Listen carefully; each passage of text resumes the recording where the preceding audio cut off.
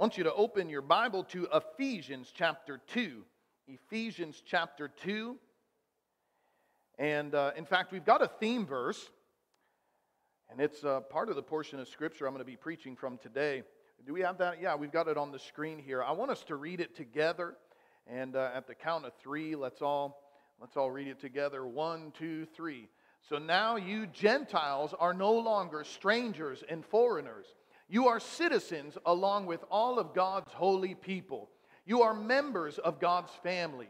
Together we are His house, built on the foundation of the apostles and the prophets. And the cornerstone is Christ Jesus Himself. We are carefully joined together in Him, becoming a holy temple for the Lord.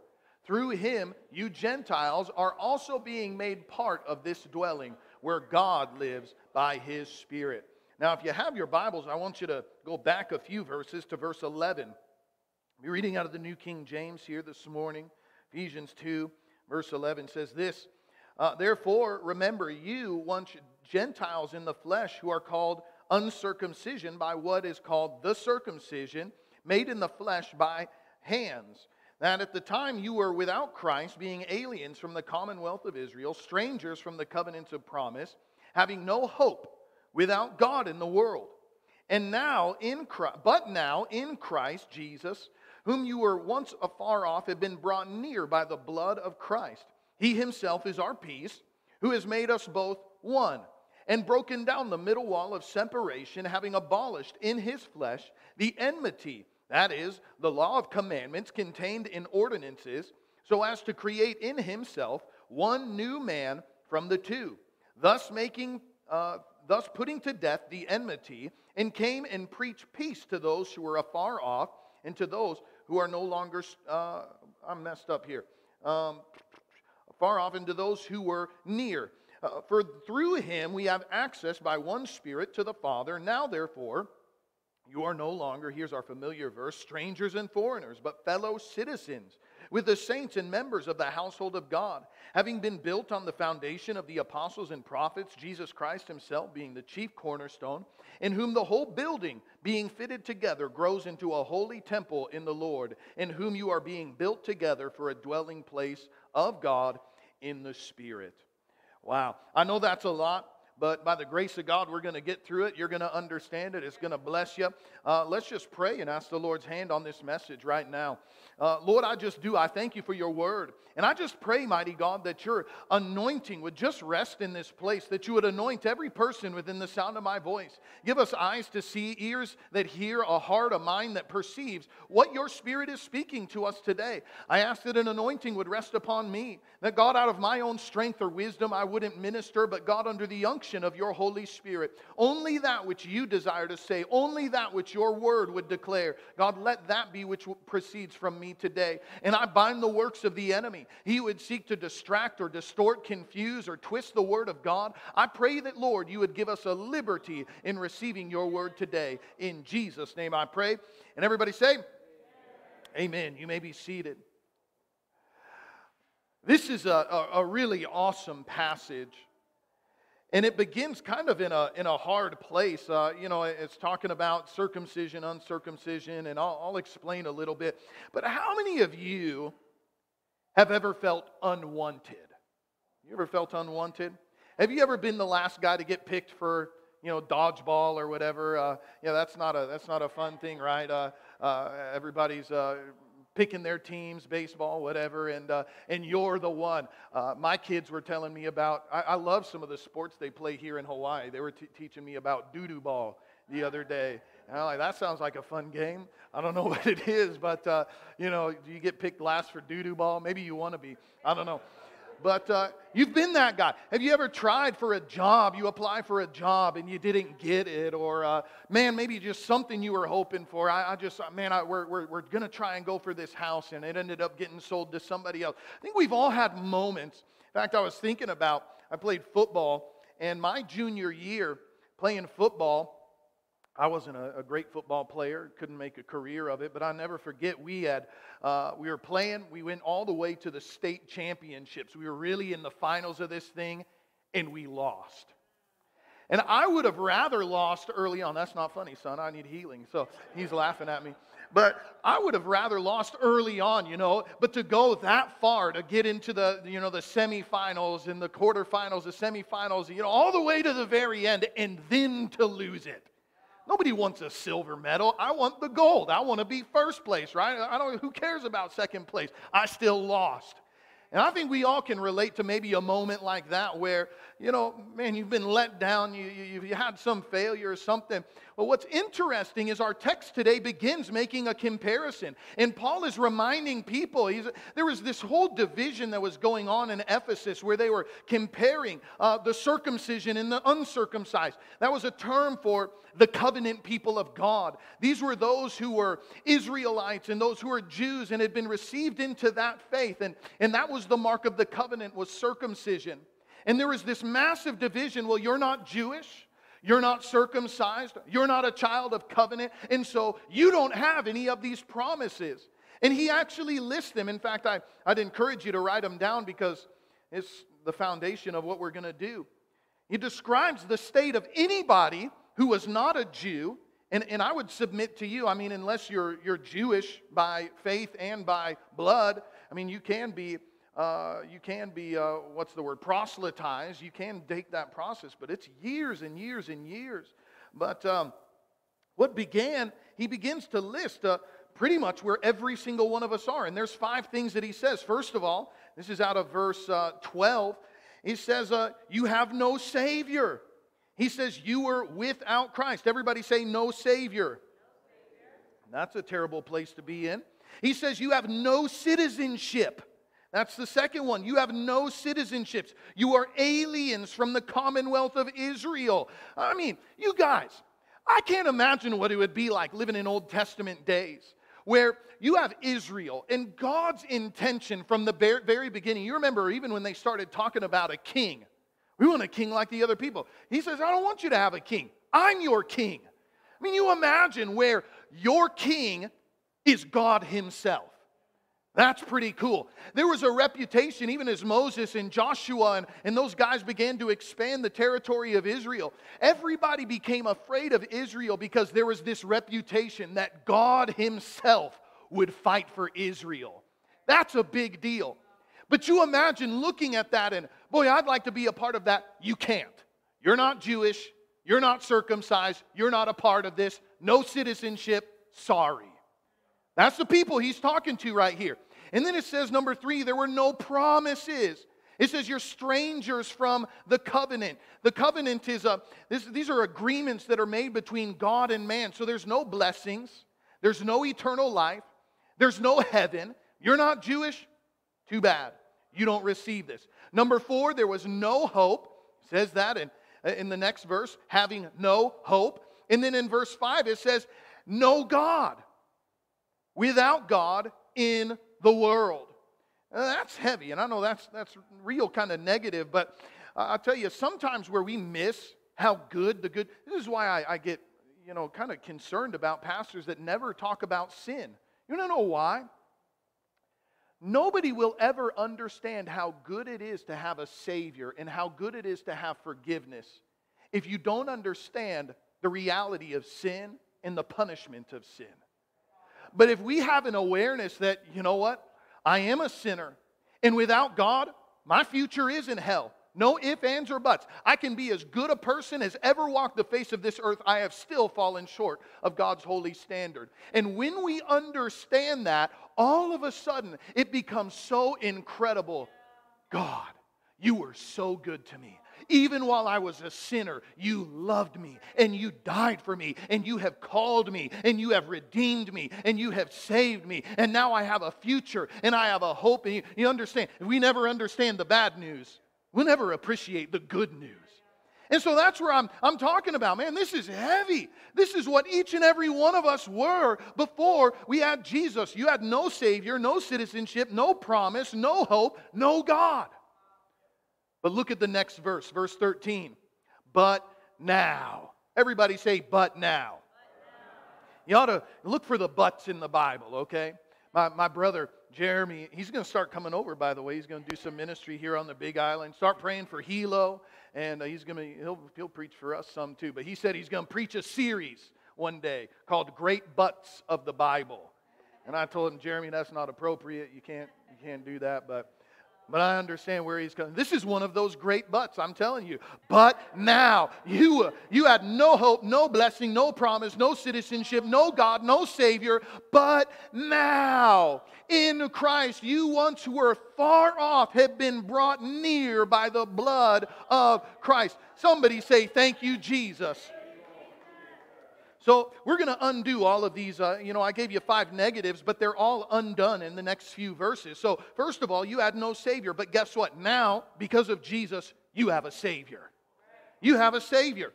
And because Jesus, you who are far off, you've been brought near by the blood of Christ. 2 Corinthians 4:18, one of my favorite passages in the Bible.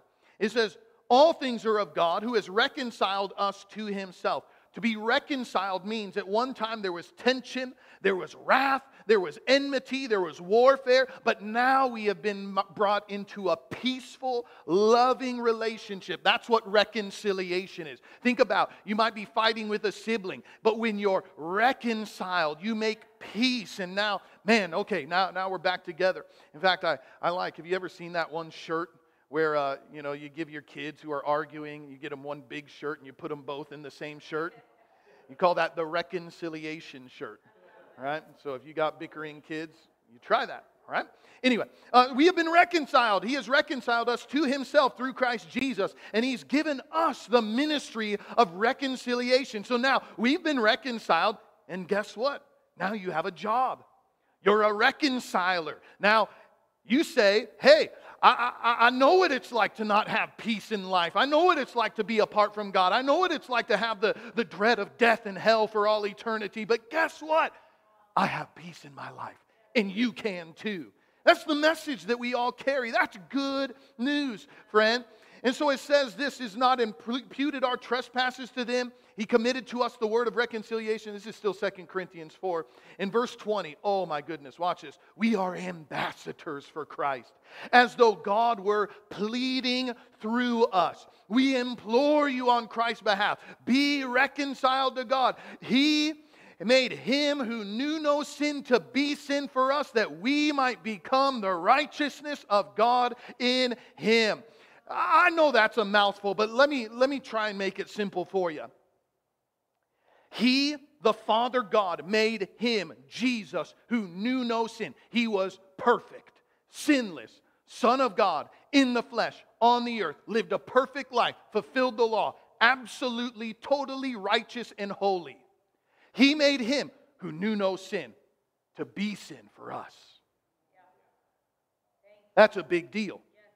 What He has done, we call it the great exchange. This is the simplicity of the gospel.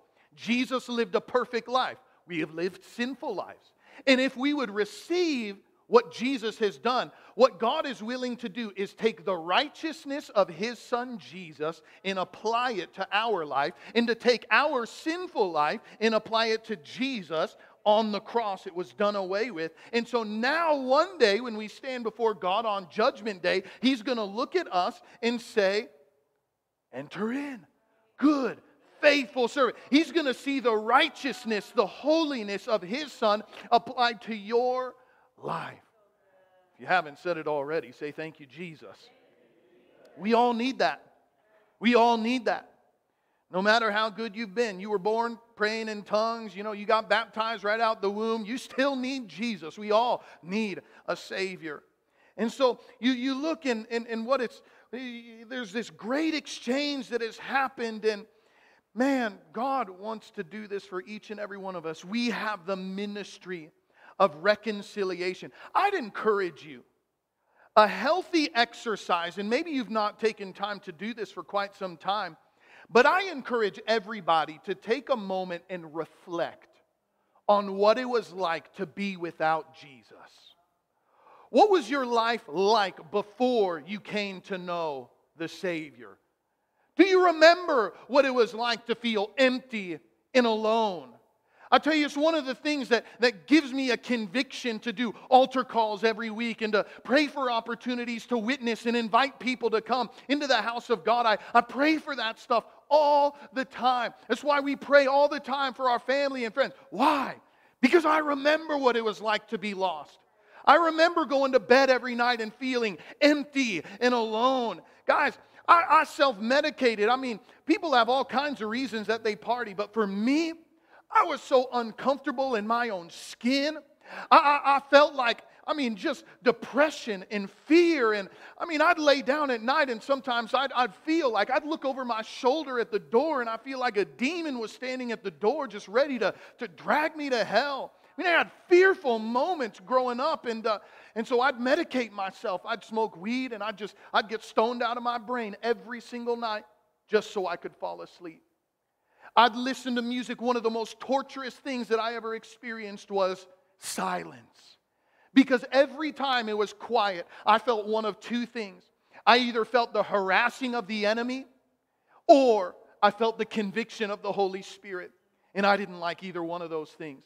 And so I'd pump music, and I'd constantly have music. I never wanted to have silence. I didn't even want to be alone. That's why I tried to get around groups of friends and parties, and I was always on sports teams, and I always had jobs because I hated being alone, and I hated being in silence. But you guys know my story. On July 6th of 2004, I had a drug overdose. I was hooked on cocaine for a number of years. I didn't share this in the first service, but I was hooked on cocaine for a number of years. And blew thousands of dollars. There was a time where I had dealers coming and knocking on my mom's door. I'll never forget the day my 2-year-old brother goes and answers the door, and there's a dealer there looking for their money because I'd made a promise. Oh, I'll pay you tomorrow. Guys, I was so far gone. And that night, I was doing all of these drugs, and all of a sudden I felt like my heart began racing in a way that I couldn't control, and I began to panic. I began having a panic attack. I get out of the car, and as soon as I roll out of my car, I hit the ground, and I'm throwing up, and I'm wetting myself, and I was dying there in that parking lot of July 6, 2004. And while I was there in that parking lot, I began to cry out to God, Jesus, save me. I wasn't rocking right with God, but I knew that if there was a Savior in the world, I could call on Him in that moment. And I began to cry out, Jesus, save me. And I was so out of my mind, I felt like, I didn't even feel like I was in my body. I don't know if I prayed out loud or if it was the cry of my heart. That moment seemed to stretch on for an eternity. But as I was there, laying in that parking lot, dying, I felt the presence and power of the Holy Spirit come upon my physical body.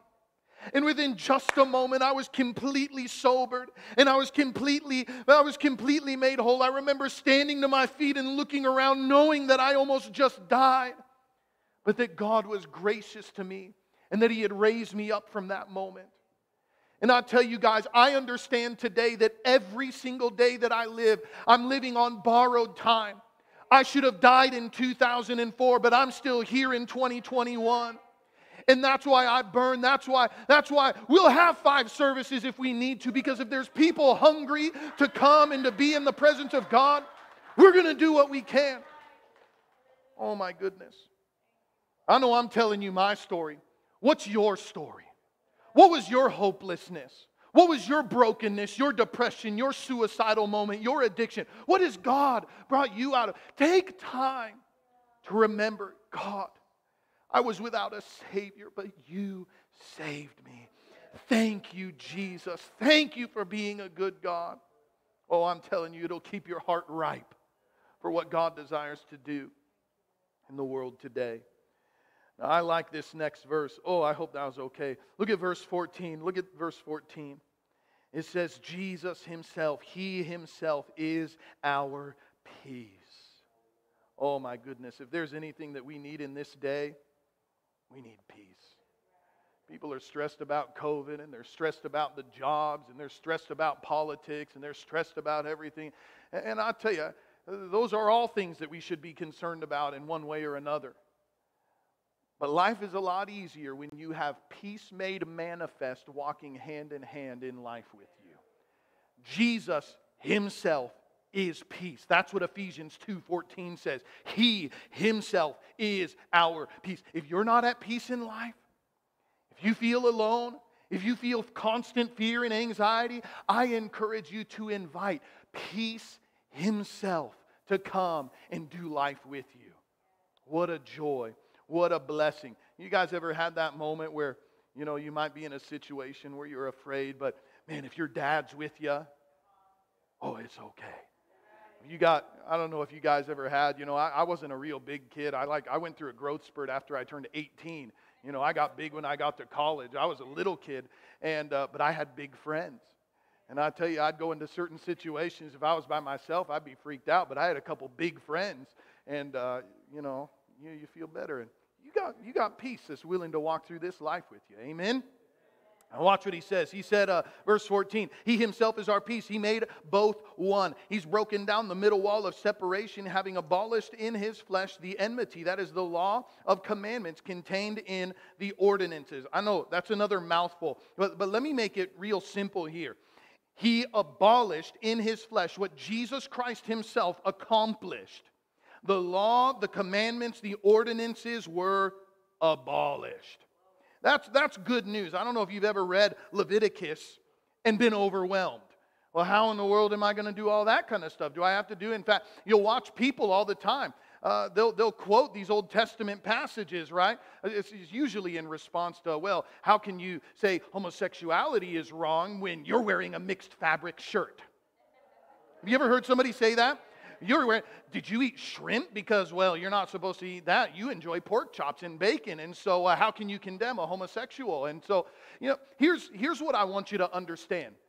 There are things within the Bible. There are laws. And most of these laws that he's talking about here in a few, what is Jesus abolished? When you're dealing with ceremonial law, Levitical law, with things around feasts and sacrifices, this is why we don't practice animal sacrifice in our services. This is why I don't ask you in our membership interviews, have you been circumcised? Praise God. Aren't you thankful? Right? We don't check for that kind of stuff. What I want to know, man, this is real though. This is literally what he's talking about here. That was the decider. Man, this is straight Bible. Listen, I'll say things that might shock you, but I will never say more than what the Bible says. And the Bible says that, okay? So we got to deal with it. What we do look for is, do you believe the Bible?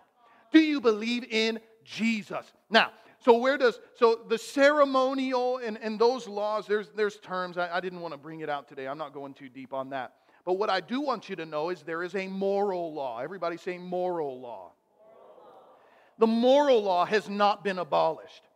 The ministry of Jesus doesn't mean that we can live however we want to. No, the 10 Commandments are still a wonderful standard. Now, I haven't tattooed the 10 Commandments on me and just make sure every day that I'm doing that. No, because the Bible says in Romans that law has now been inscribed upon our heart. That law has not passed away. That law has been inscribed on our heart. And so there's things that every one of us know what it's like to feel conviction when we take something that's not ours. Or we tell a lie to our parents. We experience that from the youngest of ages. We know that there's right and wrong because God has seared things, the Bible says, on our conscience and in our heart. And so don't freak out over looking through Leviticus and finding all these things. And one thing I pointed out, and can I just give you one bonus point? It might get me banned from Facebook and all social media forever. Somebody had asked the question. They said, Jesus never said anything about homosexuality, so why do we? But I would remind you, there's a common theology, and it's a very well known. This isn't just some King's Kona doctrine or Pastor Jacob thought. There is an idea called a Christophany or a theophany. Anybody know what that is? It's a physical manifestation of Jesus in the Old Testament. You realize Jesus was there in creation. Jesus was there. He was the one who had the conversation with Abraham. Hey, look at the stars, look at the sand. He was the one who wrestled with Jacob in the wilderness. Jesus manifests Christophany, theophany in the flesh. He was there. The Bible in Hebrews, it even talks about how Jesus was the rock that was with Moses and the children of Israel that was with them. Jesus was there. Did you know? When Sodom and Gomorrah, in that whole episode, do you know who came to scope out Sodom and see? Jesus himself came. He came, 2 angels. They talked with Abraham. That's the whole, if you find 50 righteous, 30 righteous, that whole deal. And Jesus was the one who made the call, no, this is wicked, and we're going to deal with this. Don't think, well, Jesus came and he abolished that, and so now we can just do whatever we want to. I don't need to get married, and I can sleep with whoever I want to, and I can... No. God affirms the moral law. Jesus affirms the moral law. He enforced it Old Testament and New Testament. And so, anyway, ceremonial law, Levitical law, abolished. You don't need to try and live that way. Praise the Lord. Moral law, there is still right and wrong. There is still good and evil. And you and I, we just want to do what's pleasing to the Lord. So ask Holy Spirit, convict me if I'm in sin. Convict me if I say something stupid. Convict me if I'm thinking wrong things. And God will deal with us that way. Amen? Amen. All right. Let's see, verse 16. Look at this. It says, I skipped one thought. This is very important. Verse 15, it says, He creates in Himself one new man from the two, thus making peace. You know what the 2 men that He's talking about here? He's talking about circumcised and uncircumcised. He's talking about Jew and Gentile. Guess what? In the eyes of God, they're not 2 separate any longer. It's not Jew or Gentile. No, we have been brought together and made one new man. That man's name is Christian. And you and I are Christians. I don't know if somebody told me after the first service, I'm Jewish and, I got a little Jewish blood. Guess what? That doesn't mean that I get a house closer to the throne of God in heaven than you do or anything like that. Praise God. It's a wonderful, rich heritage, but we're Christians. Thank you, Jesus. Hallelujah. So there's no longer Jew or Gentile, circumcised or un.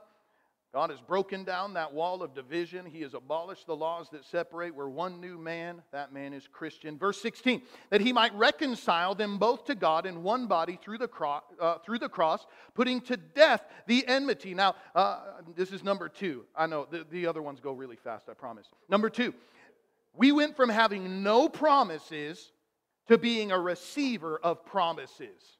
If you're taking notes, I want you to write that down. Again, Paul listed 5 things. You had no Savior, you had no promises, lists a number of other things. But look, he's undoing it right now. We have been reconciled. That means that we are now part and partaker of the promises of God. That means you and I can lay hold of incredible promises that God has for us today. This is what I've been talking about for the last number of weeks. Look for all the times you see in the Bible, in Christ, in Him. All of these things that bring us into God's blessing and God's favor and His goodness. There's things that you and I can lay hold of. In fact, even in Romans, now here's what's very interesting. You and I, the Bible says, have been grafted into this. Romans gives this picture of a tree that was Israel, essentially, and how you and I have been grafted into those promises. We've been joined together in that. That means when so Eugene shared with us a verse today about how, he was talking about the tithe and how God even gives us the power to generate wealth. Well, but that was in the Old Testament. That's fine. That was a promise to the children of covenant. And because you and I have been grafted into those promises, because we are seated in Christ Jesus, guess what? We can receive and lay hold of promises that we see in Scripture. I know this is really elementary, but some of us need to grab hold of that. Some of you, if you need healing in your body, you just begin getting into the Word. Doesn't matter if it's Old or New Testament. You begin taking the Word and you begin digesting that thing, getting that thing in your heart, getting it in your life. If you're in a place where, I'm believing for breakthrough. I need a new job. I need increase in my finances. Begin to dig into those verses and begin to, eat that stuff. It's so, so very important. You are what you eat, right? That's biblical. It's really true. All right. Now, verse 17, look at this. He came and he preached peace to those, to you who are far off and to those who are near. Number three, we went from having no hope to having hope. Hallelujah. And what I like personally is that hope came through preaching. That's wonderful. Now, in this context, Jesus actually is the preacher in this passage. But the Lord is speaking, and I shared the verse earlier about how God is pleading through all of us. He pleads through me. He pleads through you. Get right with God. And now there is hope. Romans 10:13 says this, whoever shall call on the name of the Lord will be saved. But how will they call on him if they have not believed? How will they believe if they have not heard? And how will they preach without, or how will they hear without a preacher? I believe in the preaching of the word, if you can't tell. Hear what I'm about to say. Now, and pay attention before you quickly say amen. There's a quote. Preach the gospel at all times and use words when necessary. Don't say amen. It's always necessary to use words. It's always necessary to. How will they hear without a preacher? Now, I agree. Don't preach with your mouth and undermine the message with your life. I understand what was that, guys?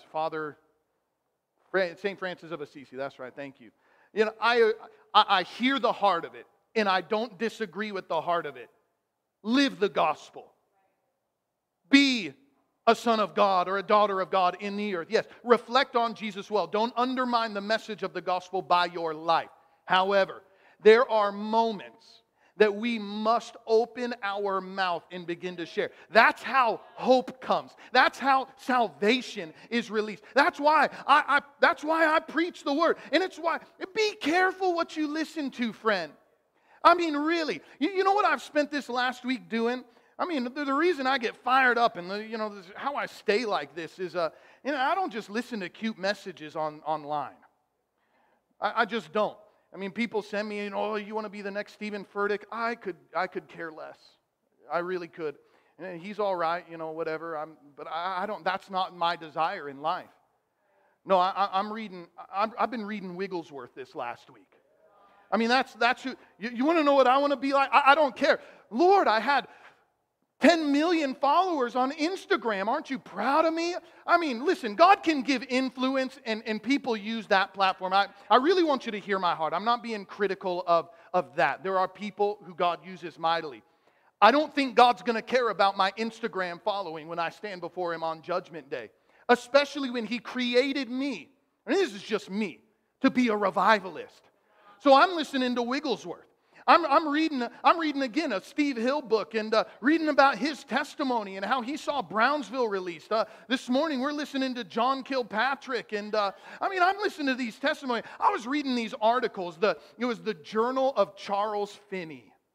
And Charles Finney, he was a great revivalist, I'm telling you. And he was talking about the great revival that swept through the Methodist church. The Methodists were radical when they first started. Did you know that? The Methodists used to practice what they call carpet time. These guys would come down and they're going through their methods.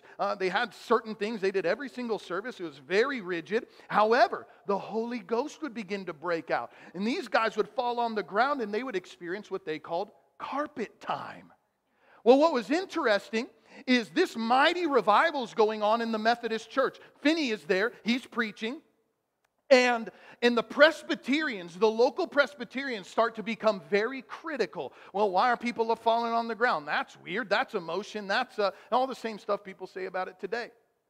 So what's interesting is Finney, he doesn't try and address it. He just goes on with the ministry. He's standing up there.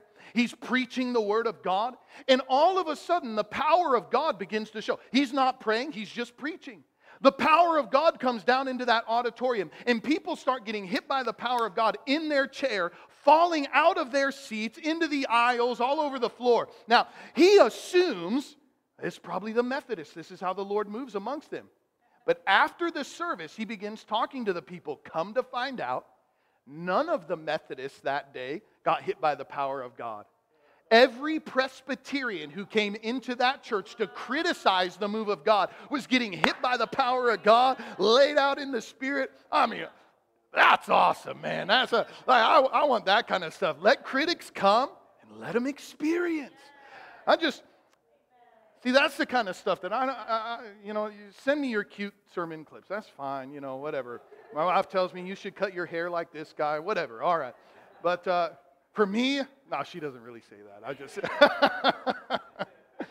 I just, I don't know. My heart burns for something else. When it really comes down to it, I want to see a move of God. I just want to see a move of God. And so that's who I listen to. And I encourage you, what is it you desire of the Lord? What is it that you're believing God for? I'd encourage you, seek after those things. I didn't have any of the prophetic, but I want to prophesy. So I start listening to prophets and getting around prophets and reading the prophets. And all of a sudden, the Lord starts using me that way. And God can do the very same thing in you. It's just like, well, I want to see more miracles. Well, start listening to miracle preachers. And I'm going to give you a hint. Most of what you see, most of the top 10 guys you hear preaching in the nation or preaching on TV are not that. I know I'm missing it with a lot of you guys. That's fine.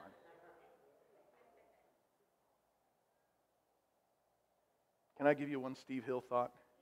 He said one time about Christian television.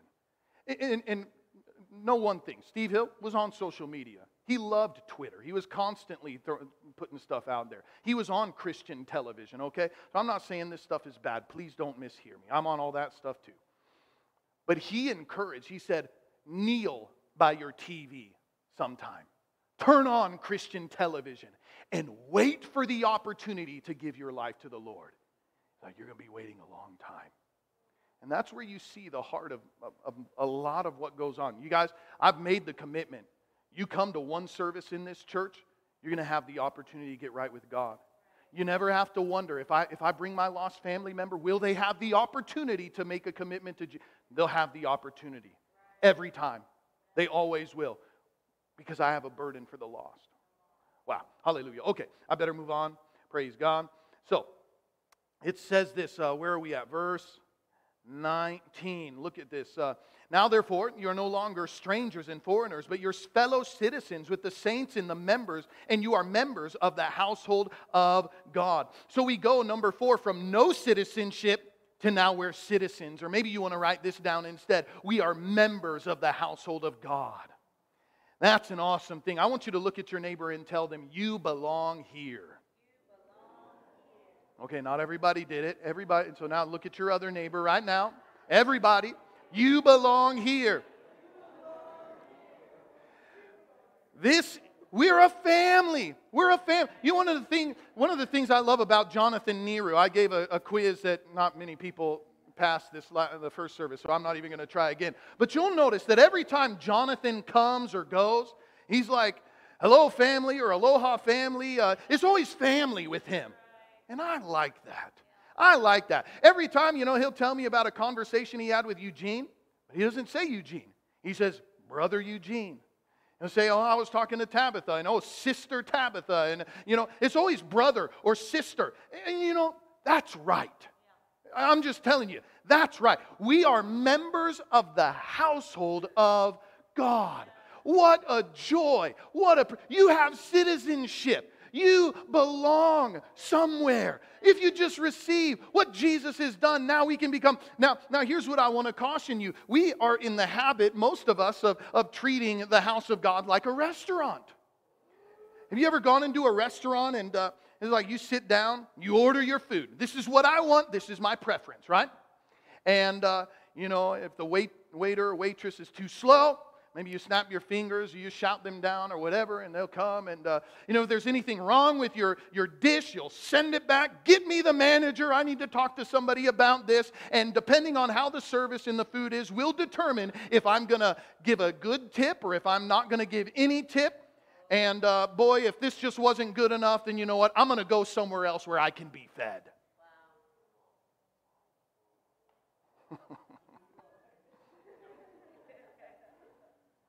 Imagine for a moment, you go and you sit at your mom's table. Mom, where's my food? You know, this is just real bland tonight. Did you forget to season this? I need to talk to the manager. Where's Dad? Right?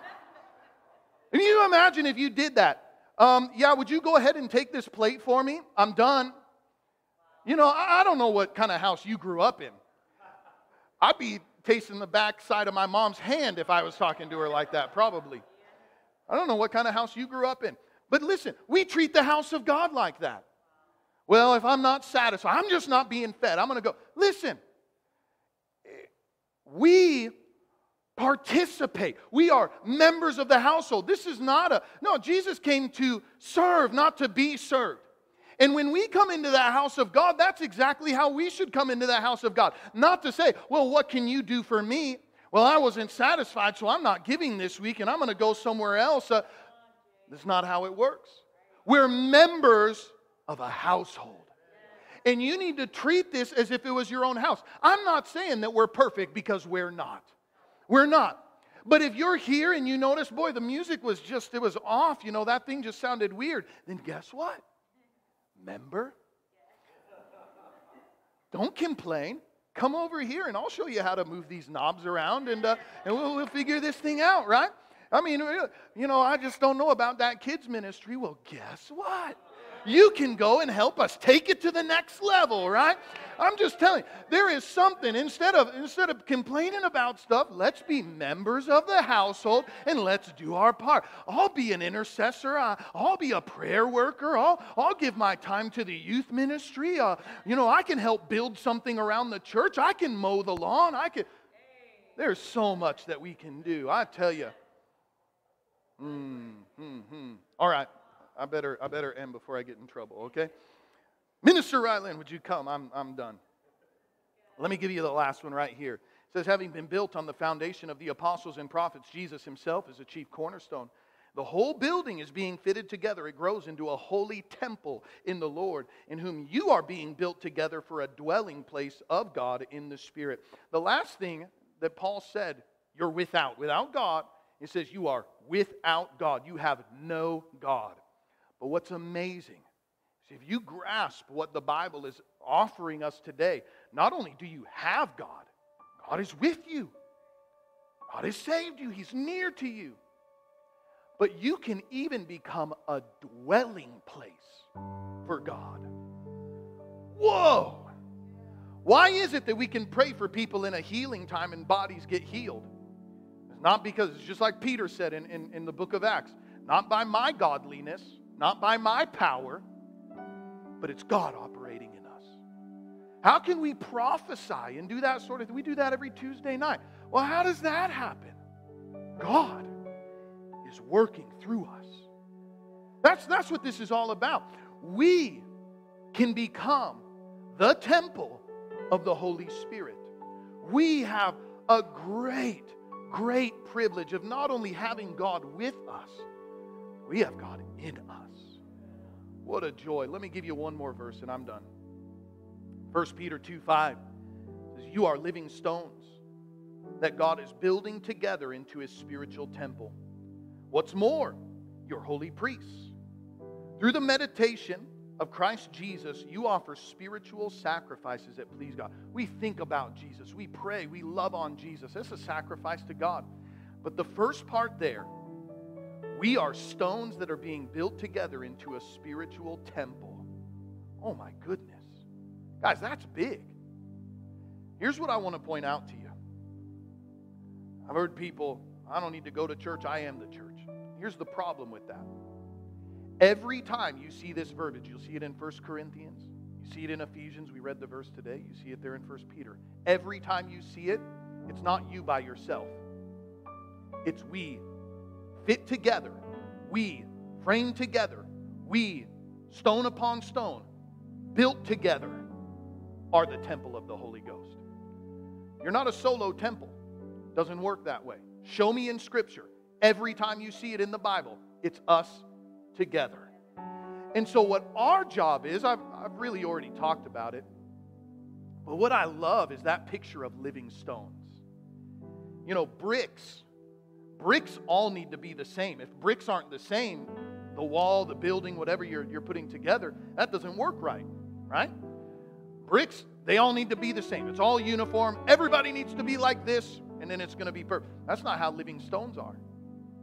One thing I love about Hawaii is you go around and you can see all of this beautiful stonework, walls and buildings and all of these that are put together. And what's amazing about that is you have some stoneworker, some mason who took a stone and he examines that thing and it fits right here.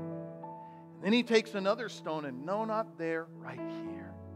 And they fit that thing and frame that thing together, and when it's done, oh, it's a temple.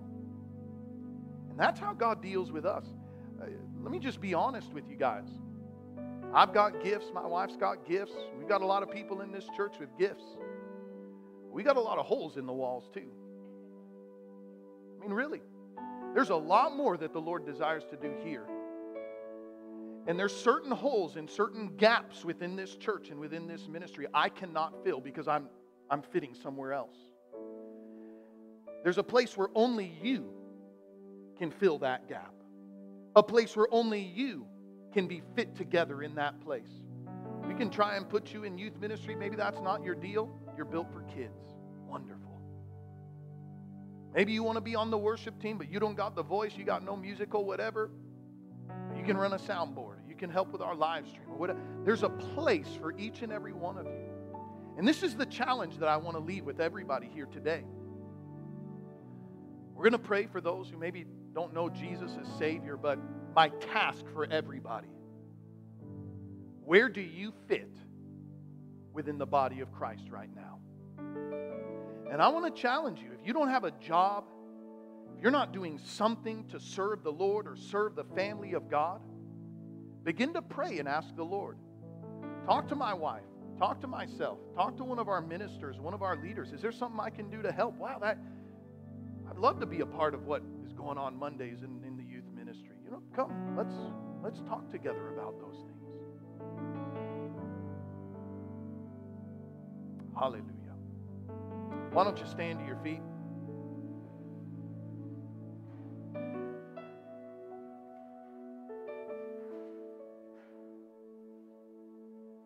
Hallelujah. The very first thing I shared today is maybe you're here and you realize you need a Savior. Maybe you're here today and you know that there's things that are in your life, in your heart, that grieve the heart of God, that are separating you from Him. Jesus shed His blood. And His desire is to give you His perfect life. All we have to do is receive it. I read the verse earlier. Call on the name of the Lord and you will be saved. You may not know how to do that. I'm going to help you with the words, but I just want to know. Jesus said, if you'll acknowledge me before other people, I'll acknowledge you before my Father in heaven. But if you deny me before other people, I'll deny you. And that's why I ask.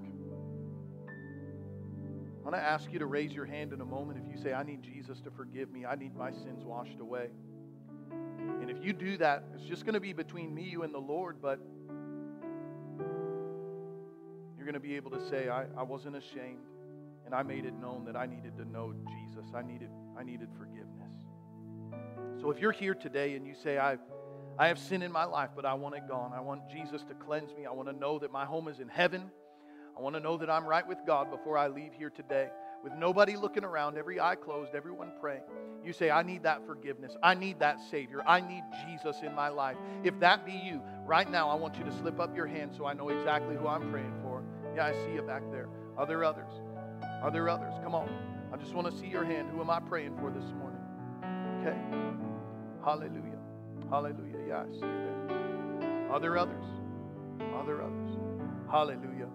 Can we all just lift our hands as a sign of surrender? And I want you to pray this with me right now. Everybody pray. Dear Jesus, I ask you, Lord, forgive me. I've sinned. Wash me, Jesus. Cleanse me by your blood. Wash away my sin.